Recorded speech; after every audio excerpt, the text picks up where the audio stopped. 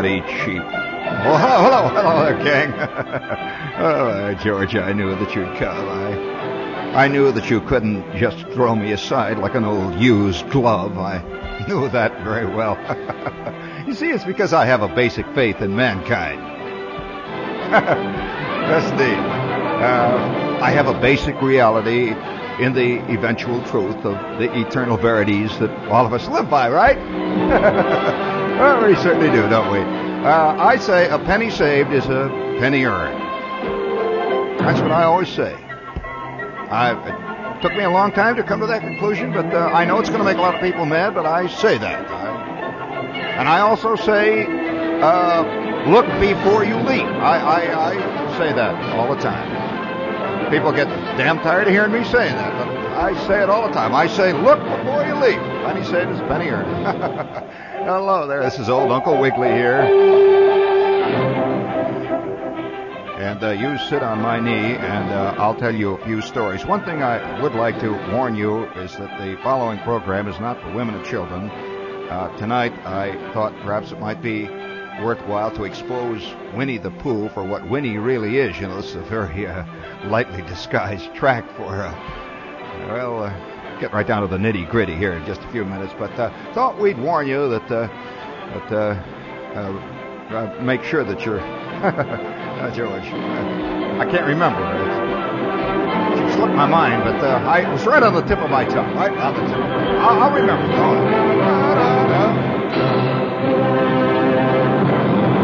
Shoddy piece of... Oh, hi there. It's good to see you, gang. Of course, it's a inbuilt failure. What they call the inbuilt failure factor. It's a good word, factor. It's it's like the Mets. There's a lot of talk that the reason the Mets lose ball games is because they have an inbuilt failure factor, which is to say that part of every ball game that is played with as part of the equation of the ball game. Let's say A is playing B. Ostensibly, it should be a clear-cut equation where A plays B. A swings at ball, B attempts to catch ball, then B swings at ball, and A attempts to catch the ball. However, there is such a thing as the inbuilt failure factor. Have any of you ever heard of the random factor of the theory of mathematics, the random factor? You know what is it, the random factor? Well, bringing it down from technical phraseology, the random factor means bad scene. You know? I mean, you spend 400 man-hours putting together this fantastic structure of ideology, psychology, physiology. You work like mad building this thing up. It's all set to go, and then you blow a fuse. Everyone sits around.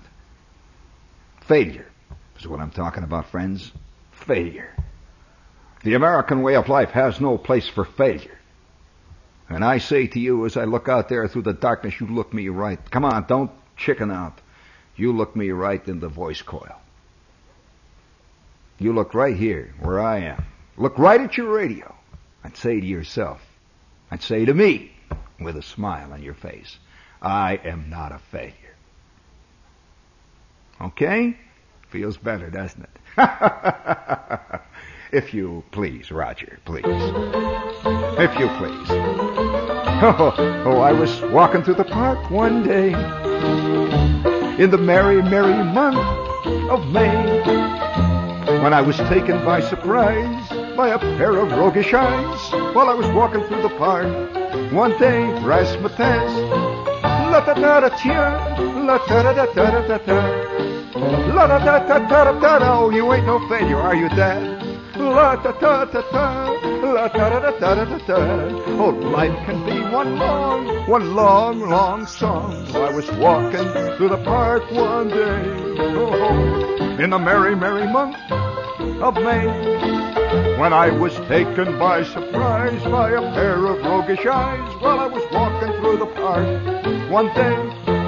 I said, enough of that. Hold it. Now, you reset that, Roger.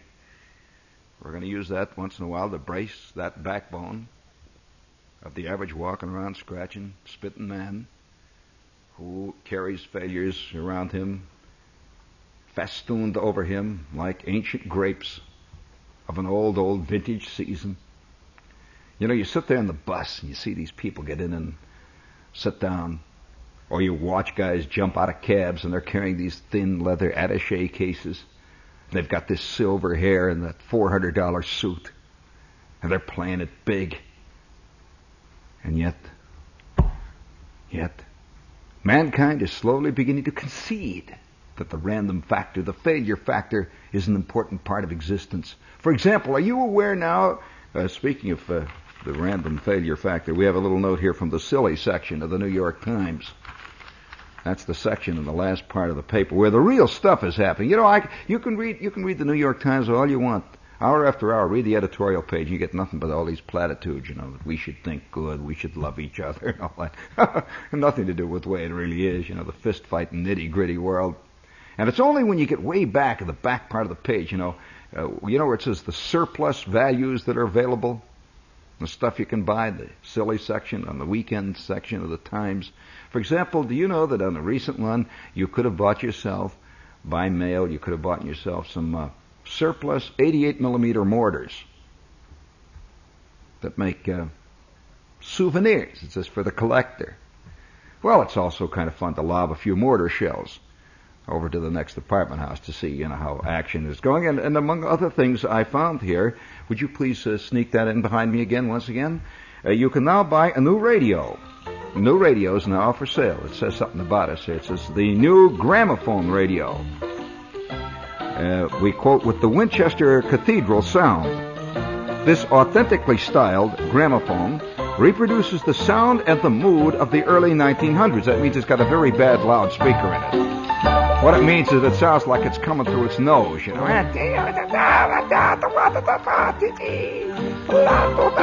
Oh, rodeo, oh, rascal, Rudy Toot, hot shot, diggity dog. Oh, I was wrong to the tapu. You pay extra to get a bad speaker now. And it's imported, of course. Don't blame us.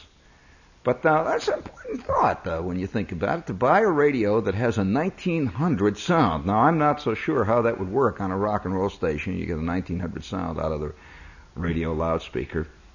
But we've come full circle. You know, I found out the other day that you have to pay extra to get a gear shift now in your car.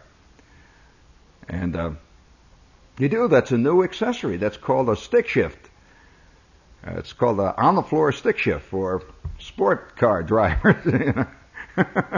You pay extra for it, you know. And next year, I predict, maybe the year after that, you're going to have to pay extra to get window knobs on your windows, you see. That'll do away with that automatic window raise. You know, I ever tell you about the guy that caught his you know the old joke about grandmothers down in the basement getting caught in the ringer? Did you ever hear, you know, the whole thing about well, did I ever tell you about the guy that got his wife caught in the automatic windows? I actually know a guy who waited till his wife was right in the right position, and he pressed the automatic window thing on his Buick Electra and caught her. And there was a hell of a lawsuit. You know, speaking of lawsuits, England, of course, is a great mystery to many of us. I spent some time in England. And of course, we're a great mystery to the English. I must point out something to you. It's a two-way street. And wherever you go in England, you'll read in the paper a correspondence report on life in America. Almost any copy of any English newspaper has a long article exposing the shallowness of American life. By a guy who's been over a good full 2 weeks. He's really absorbed 7, 8, 9 days most of the time, and he's really absorbed it all. And he's got every cliche in the book. They come rattling out. I'll tell you why it is a very comforting article to most Englishmen. Any article that you read that says, in effect, that the other guys aren't making it is comforting to you. That the other guys are falling on their you-know-what. It's very comforting. And so you'll find now today in American periodicals, you will find quite the opposite. You will find practically every third or fourth issue of any given newspaper or magazine has a long, involved piece about swinging London, about how life is unbelievably great in England. Well, that comes as a surprise to most Englishmen. I mean, it really does, who read this jazz, and they keep wanting to know where it's happening. You know, he's some poor little guy living way over near Shepherd's Bush someplace, you know, and he keeps reading about the inn places and the inn spots and the inn people and the inn things. And the real nitty-gritty England, though, you don't hear much about. For example, there's a little note here. Englishmen are very brave people, and we would like to salute an Englishman tonight. That's very good. As far as the Royal Society for the Prevention of Cruelty to Animals knows, the Englishman who did a fantastic piece of brave action the other day is the first human being anywhere to do this. A woman, Mary Mitchell, applied mouth-to-mouth resuscitation, or is that resuscitation, to her goldfish, who had flopped out of her goldfish bowl and for all intents and purposes was dead. She went down on all fours and for a half an hour applied mouth-to-mouth resuscitation methods and brought the poor goldfish, whose name was Fred, back to life. And now he's swimming around and making the scene again. And so tonight we salute that Englishman, that lady type. That's very good. Fish opened one eye, then the other, and went back into business. Now, it's this sort of thing that gives a country a bad name. It really is. Now, the Englishmen, for example, have an idea that Americans have things on dogs. They do. However, I must, in the case of honest reportage, give you a little note here. We have a note from London. A wife has been awarded custody of a Cocker Spaniel, and dog visitation rights have been granted to her husband in a divorce case. Mr. and Mrs. George H. Clark have been childless, of course. The judge ruled that Mr. Clark could visit the dog, Pepper, at reasonable times and must provide the animal with blankets and collar. Mrs. Clark must buy the dog license. And the two of them are going to sit there in the living room. I can just see this as a play by Terence Rattigan. And the two of them are sitting in the living room, a typical English living, what do they call it, the sitting parlor in England? What's it called in England? The room where people sit very stiff. The drawing room? No, not in a little flat in Chelsea. It is not the drawing room. The lounge. They're sitting in the lounge, and the geezer is heating up the evening's hot water for the evening shower, and the pipes are banging, and they're both sitting there very stiffly and not talking to one another. And in the middle is poor little Pepper, torn between the two of them. Life among the proles. And the problem of failure, Speaking of failures, do you have a commercial in there for me? No, the other one. The other one. Speaking of that, mankind for probably since time immemorial, friends, has been looking for a way out. He's been looking for ways that he can get bombed, he can get sculled. From the very earliest of days, I'm often wondered about this. When something that we take for granted in our daily life, when it actually first happened, the first moment. For example, there must have been the first joke told. That the concept of a joke had never ever occurred to the simple beasts of the field. That I've never thought, I doubt whether giraffes, standing there giraffing, whatever it is they do, a giraffe turns to another giraffe and says, "Hey, Fred, there were two zebras, see?" It's the first giraffe. No, they don't do that. I think one of the things that sets man apart is the fact that he does tell jokes. He tells, for example, Polish jokes. And there must have been the very first time when Og and Charlie crawled out of the muck and out of the mire of that ancient primordial lake from whence sprang all of us. God knows it was a long time ago. And yet, historically speaking, a mere wink of Buddha's eyelash. God knows it was a long time ago for us, though. And in fact, in those days, they hadn't even invented what we call today the sky. It was nothing but grayness, and there were no trees, really, as we call them trees now. Everything was evolving. And Og and Charlie crawled out of the ooze and the slime of the primordial lake, from whence sprang the very first of mankind. And age after age, century after century went by. Eon after eon, and nothing happened, except that Og's webbing between his toes got smaller. And Charlie's fin that came out between his shoulder blades began to lose a little of its luster and a little of its color. You know that if you look carefully at some people, you can still see vestiges of it. Do you know that I've got a mane? I know. I can see that other people have evolved. Johnny Carson, for example, has evolved further along the line than I do. I just know that I'm further down the scale of evolution. And Charlie and Og sat there for age after age, and occasionally Og would go waddling down to the shore of the lake, stick his hands down into the water and pull out a couple of clams and bash them together. Suck it out. That's one of the basic primordial sounds, you know, of man. Yeah, have you ever noticed that there are two kinds of people? Really, basically two kinds? Those who like clams and those who don't.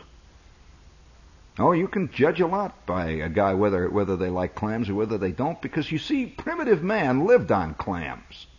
It's a very primitive food. The clam comes ready to eat, as though the clam himself was placed on earth only as a gift to mankind in his struggle up the ladder. There is no other use for clams.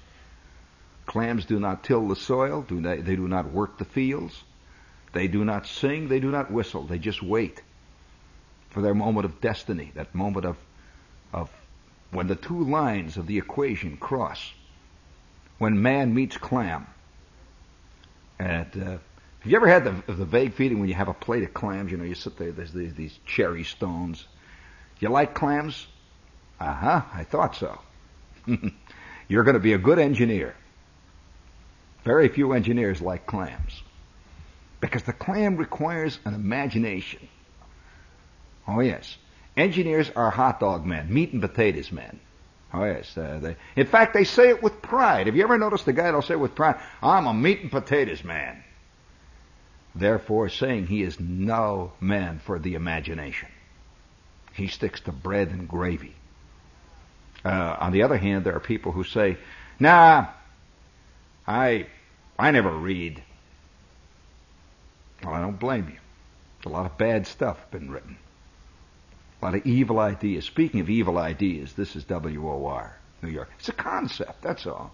It's a silly, sad, ridiculous concept. But after all, in lieu of any other concept, what are we going to do? And there must have been one moment in time, when Og and Charlie have no solace at all. The wind howls past them. The screaming winds from out of the north. The trees lean. The lightning comes roaring down. And one day, one moment in time, Og scrunching down on the back of the cave. The weather is so bad he can't go out to eat for months on end because of the screaming tornadoes and the roaring, thundering sirocco's that come screaming out of that ancient horizon just beyond the edge of the light.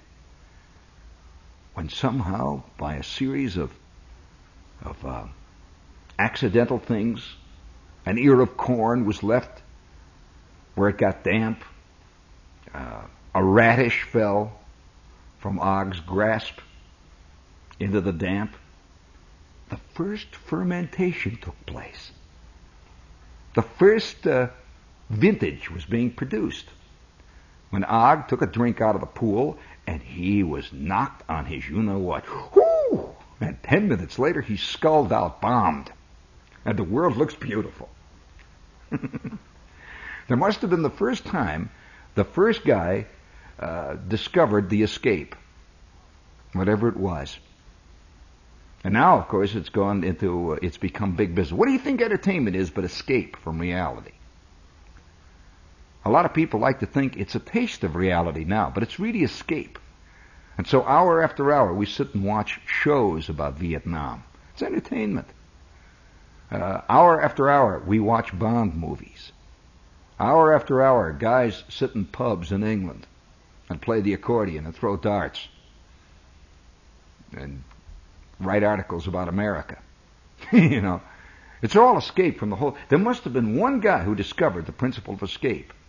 And now we've brought it all the way down to it's an exact science. There are thousands of people sitting for miles around me here in New York City trying to figure out various forms of escape that people will find felicitous or will reject. What do you think the Nielsen system is?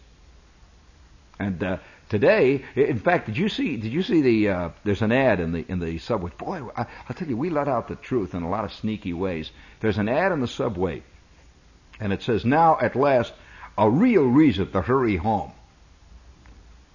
And it's an ad for a color TV set. That says something about family life, doesn't it?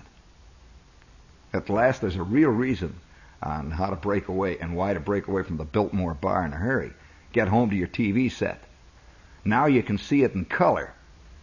Now, does junk look any better in color than in black and white? I suspect it's the opposite. A lot of shows look much better in black and white. All of a sudden, when you see them in color, and you see it for what it really is, because it's closer to reality.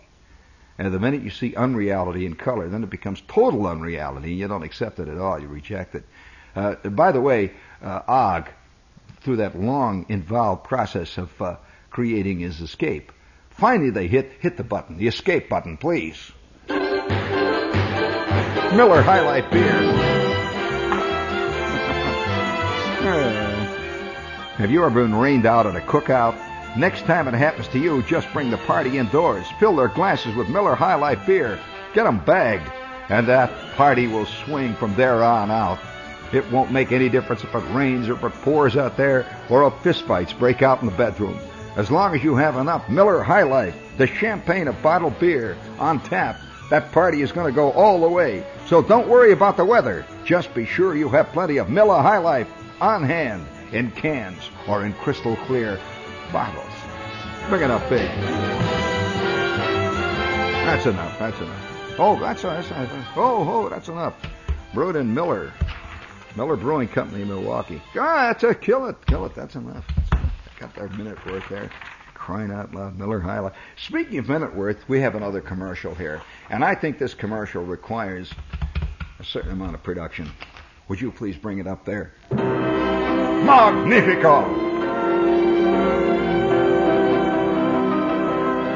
Yes, friends, the Lake Tarleton Club, sky high in the White Mountains in Pike, New Hampshire, is many things to many people. To some, it's soft lights and sweet music and dancing, galas beneath starlit skies. To others, it's PGA golf and tennis, boating, swimming, water skiing, fishing, or just lounging on the terrace. Yes, and to others, it's some things we can't even talk about on the air. Oh, wow! There it is. Never mind. Lake Tarleton Club is music, dancing, leisure, and pleasure, home of the famous White Mountain Festival of the Seven Arts, now in full swing. Tarleton is stage front and center of the world of the theater, the arts, the spoken and written word, the world politic. It goes on and on and on. Please call Walter Jacobs, innkeeper, New York City. Hold it. Stop it, Walt! You're killing me! Holy smokes. Lake Tarleton Club. I'm shaking here. Boy, when you get attacked by 17,000 classical pianists led by Van Cliburn wearing that fright wig that he wears, you know you're in trouble. Call Walter Jacobs, innkeeper from New York City. Dial direct 212-227-3464. We repeat, 212-227-3464. Or write Lake Tarleton Club, Pike, New Hampshire.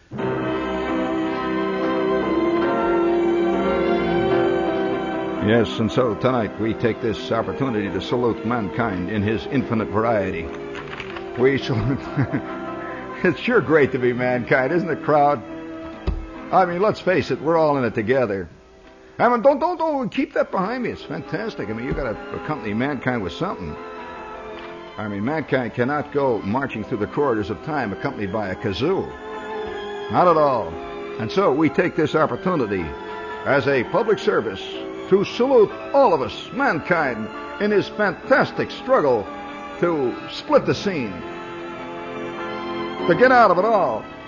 And we salute whoever you are out there lying under the radiator, bombed and skulled, expanding your consciousness, working deeply into the heart of the matter, hoping that by...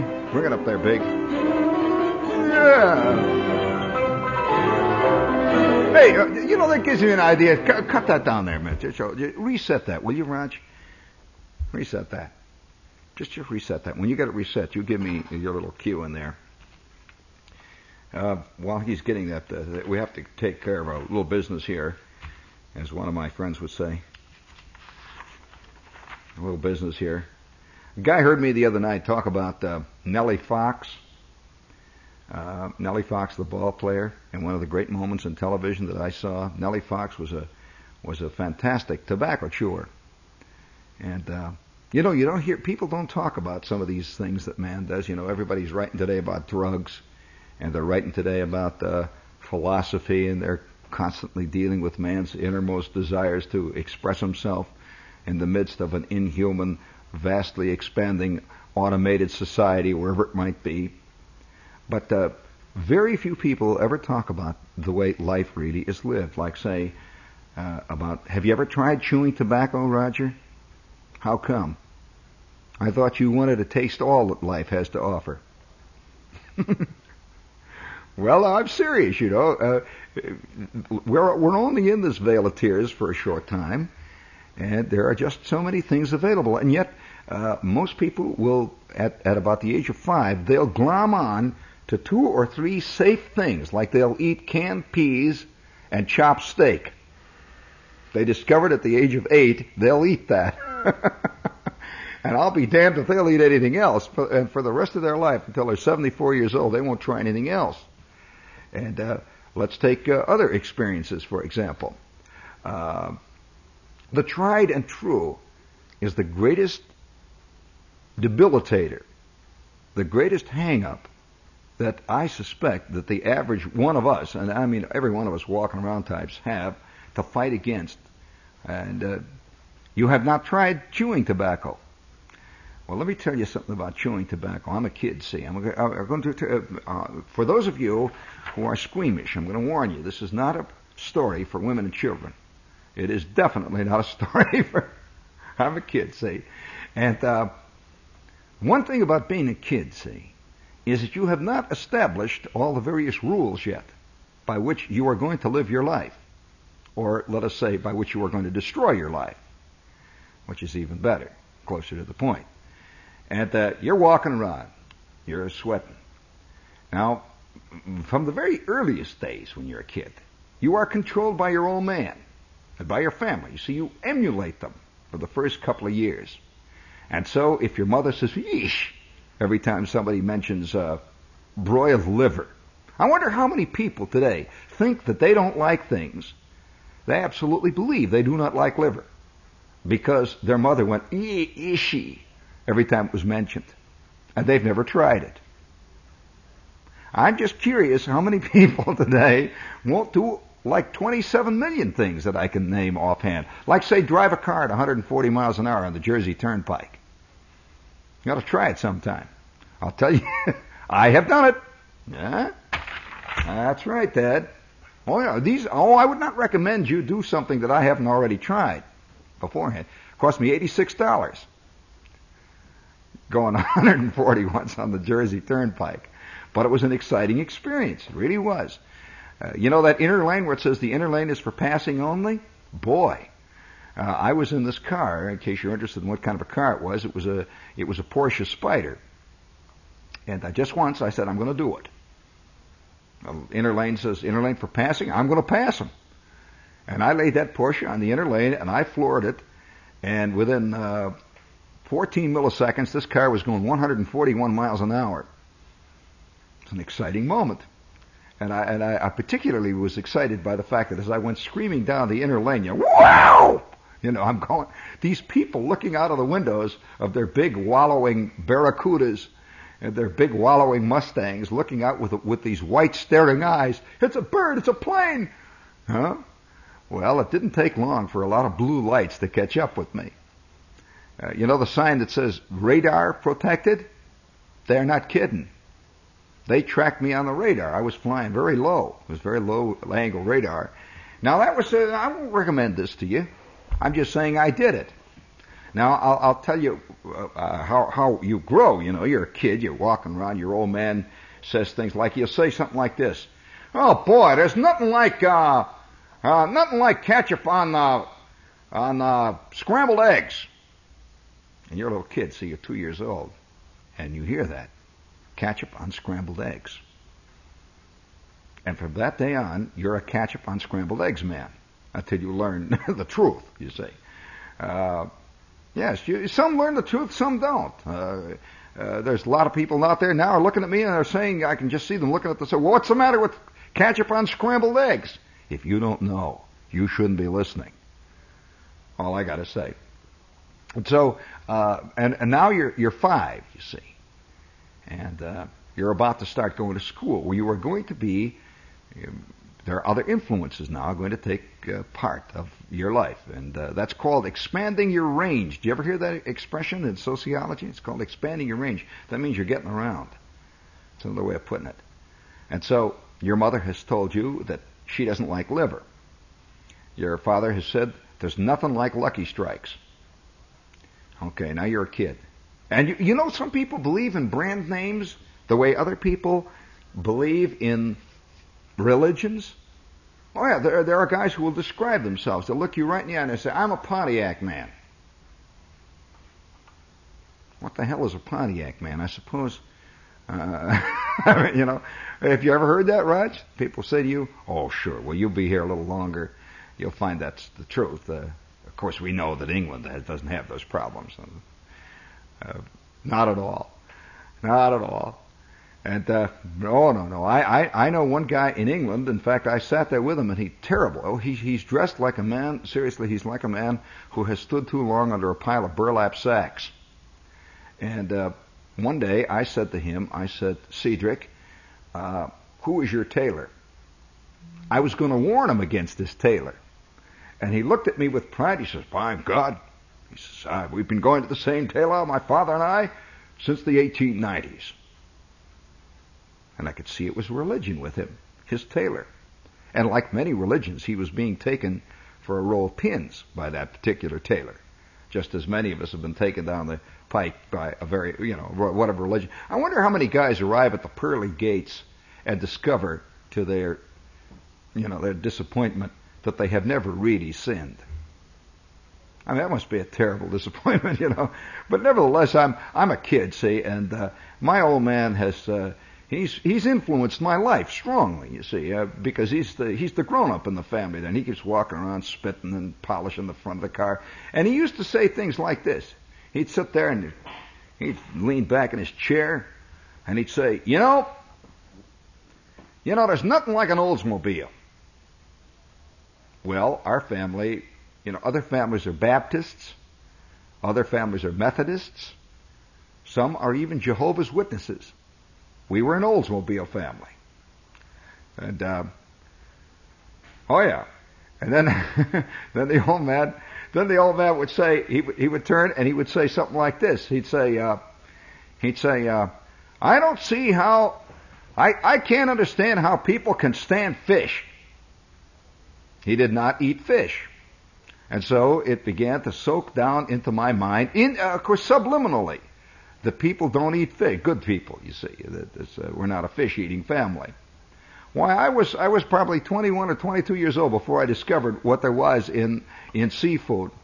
But nevertheless, I'm this kid, see, and now I'm 16 years old, and I'm beginning to see things breaking out on all sides of me that had nothing to do with my original basic concept of what life is like. And one night, the thing finally happened. Come on, Raj, don't quit looking at the records. Look at me here. I got something to do here. One night, I'm working in a steel mill. See, I'm 16 years old. And I'm about to have one of the great experiences of my short time on earth. One of the great moments of my life was about to occur. I'm sitting in this transport truck where they took workers out to the steel mill. They took them out to the open hearth, to the blast furnace, to the plate mill, to the sheet mill, to the tin mill. And my family was not a factory family. My old man was what you would call a white-collar worker. Well, now, white-collar workers live a very different life from the laboring man or the blue-collar worker, even including the kind of food they eat. It never occurred to me up to this point, you know. And here I am, I'm a kid, I'm working in a steel mill, and I got a summer job. And I've got my corduroy jacket on, I'm wearing my corduroy hat, and I've got my safety shoes. Have you ever put on a pair of safety shoes? That's a peculiar experience when they fit you with safety shoes with a great big steel toe. And they give you a pair of goggles to wear. The place where you're working is so dangerous, so rotten, so crummy, so stinky, that you got to wear iron things over your feet so when stuff falls on it, it won't break your toes entirely off. You know, it'll just bend them a little bit. You got to wear goggles to keep the air out of your eyes and all. And so I'm sitting there wearing my tin. They gave me a tin hat, you know, a helmet. And I've been working the steel mill now for about 4 or 5 weeks, and I'm not quite part of it. I'm not quite making it. I'm hanging around in this laboring gang, and I'm just sort of tolerated. Have you ever been with a bunch of real laborers? You ever really worked in a laboring gang? Not there to get material for a sketch. You know, I mean, you're working there. And on all sides of me in the darkness that night, there are these working men. I mean, guys that spent 40 years working on the laboring force of the steel mill. Bohunks, they call themselves. Bohemians, Lithuanians. There were I'd say about 3/4 of them were Poles and Hungarians. We're sitting there and we're riding in the nighttime. And we came to the gate of the steel mill. And everybody's got his lunch bucket. All these tough, hardened men are all around me.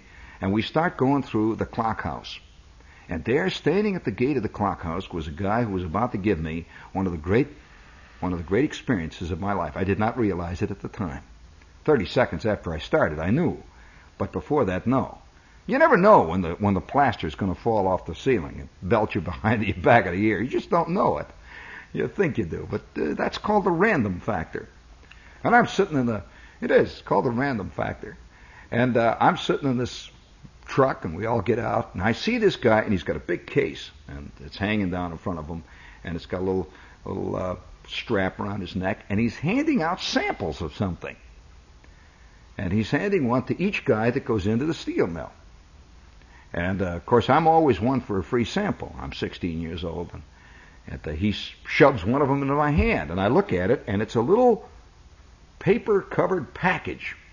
And it's covered with wax paper on the outside. And it's a little package about the size of a cigarette package, really. And he sticks it in my hand. He says, "Here, have one, buddy." And I take it, I put it in my hand.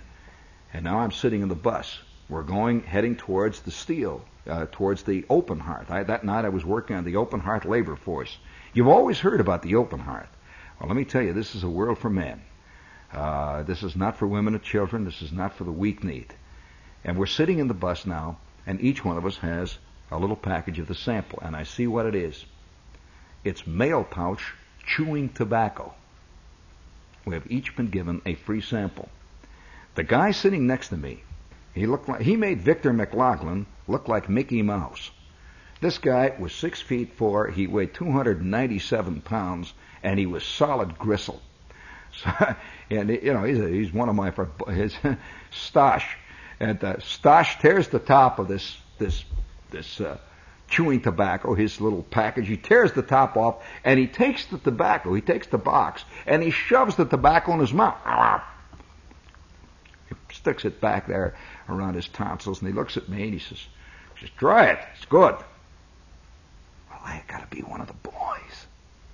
To be in is very important. I wonder how many guys are pretending out there in the dark tonight that they like pot. And every night they go home and they're sick all over the front room and the whole scene, you know, just because, you know, the crowd is doing it. I wonder how many guys are getting the screaming memes and trying to pretend that they like the trip that they took on LSD last week, and all they did was swing from the chandeliers and blow their skull and, you know, the whole scene. But they got to pretend you like it. I wonder how many people are going to discotheques right now and pretending they dig it. I know that I did that, and I know that I was sitting, I want to tell you a little inside story. I was sitting with one of the Beatles one night in a famous discotheque in London. Yeah. And he turned to me, we're both sitting up next to the wall, and he turned to me and he says, "What a drag." He says, "What a drag." And I says, "Well, this is supposed to be your scene." He said, "It's all showbiz." He said, you got to do these things." He couldn't stand being at this joint. He hated it. And yet it was written up just the week before in Vogue magazine that this is where he spent most of his off hours. What a drag is the way he put it. So I wonder whether, I suspect that mankind 99.9% of the time pretends to an attitude that he doesn't have. How many times have you gone to a very official show and you were bored out of your skull after the third scene? And you knew it was good. It had to be good. Walter Kerr said it was good. Listen, I one time saw the worst production I ever saw in my life of As You Like It, starring John Gielgud. It was so bad I couldn't believe it. And I thought at first, it was me. I was failing. And then I began to ask friends of mine, come on, seriously, what did you think?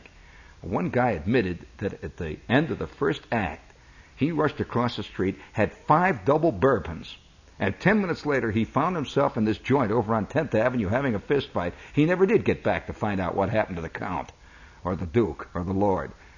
And so, that's all right, hon, don't worry about it. And as we wander through, we pretend these things, see. We pretend we like stuff. I wonder how many people are pretending right at this minute that they're looking forward to the weekend visiting Aunt Min. And Aunt Min is pretending that she wants them there. It's a two-way scene, we're all in it together. And so I'm sitting there seeing this guy says, try it. So I take this little piece of American commercial stuff, this little package of mail pouch, and I tore off the top of it. And I, in full sight of all my fellow workers, whom I wanted to be in with more than anything else. I was 16 years old. I wanted to be called Lefty, or Big Slim, or Little Shorty, or something like that. Up to this point, they didn't even call me anything. Once in a while, somebody holler, "Hey, get out of the way!"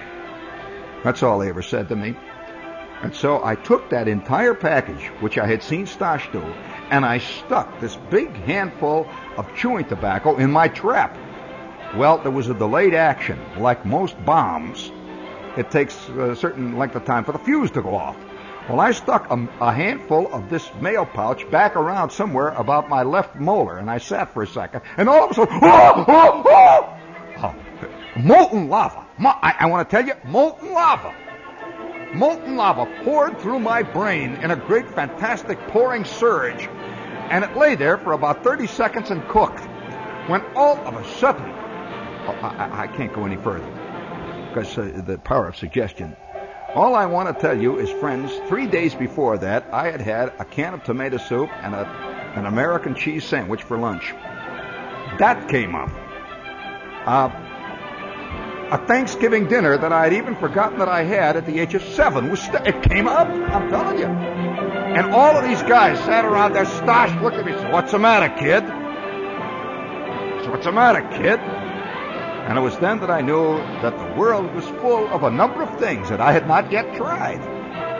That out there in the darkness, friend, wouldn't you like to be the first in your block to discover and invent a new sin? One that man has not even discovered yet at all. Keep 'em loose, man. It's all wide open.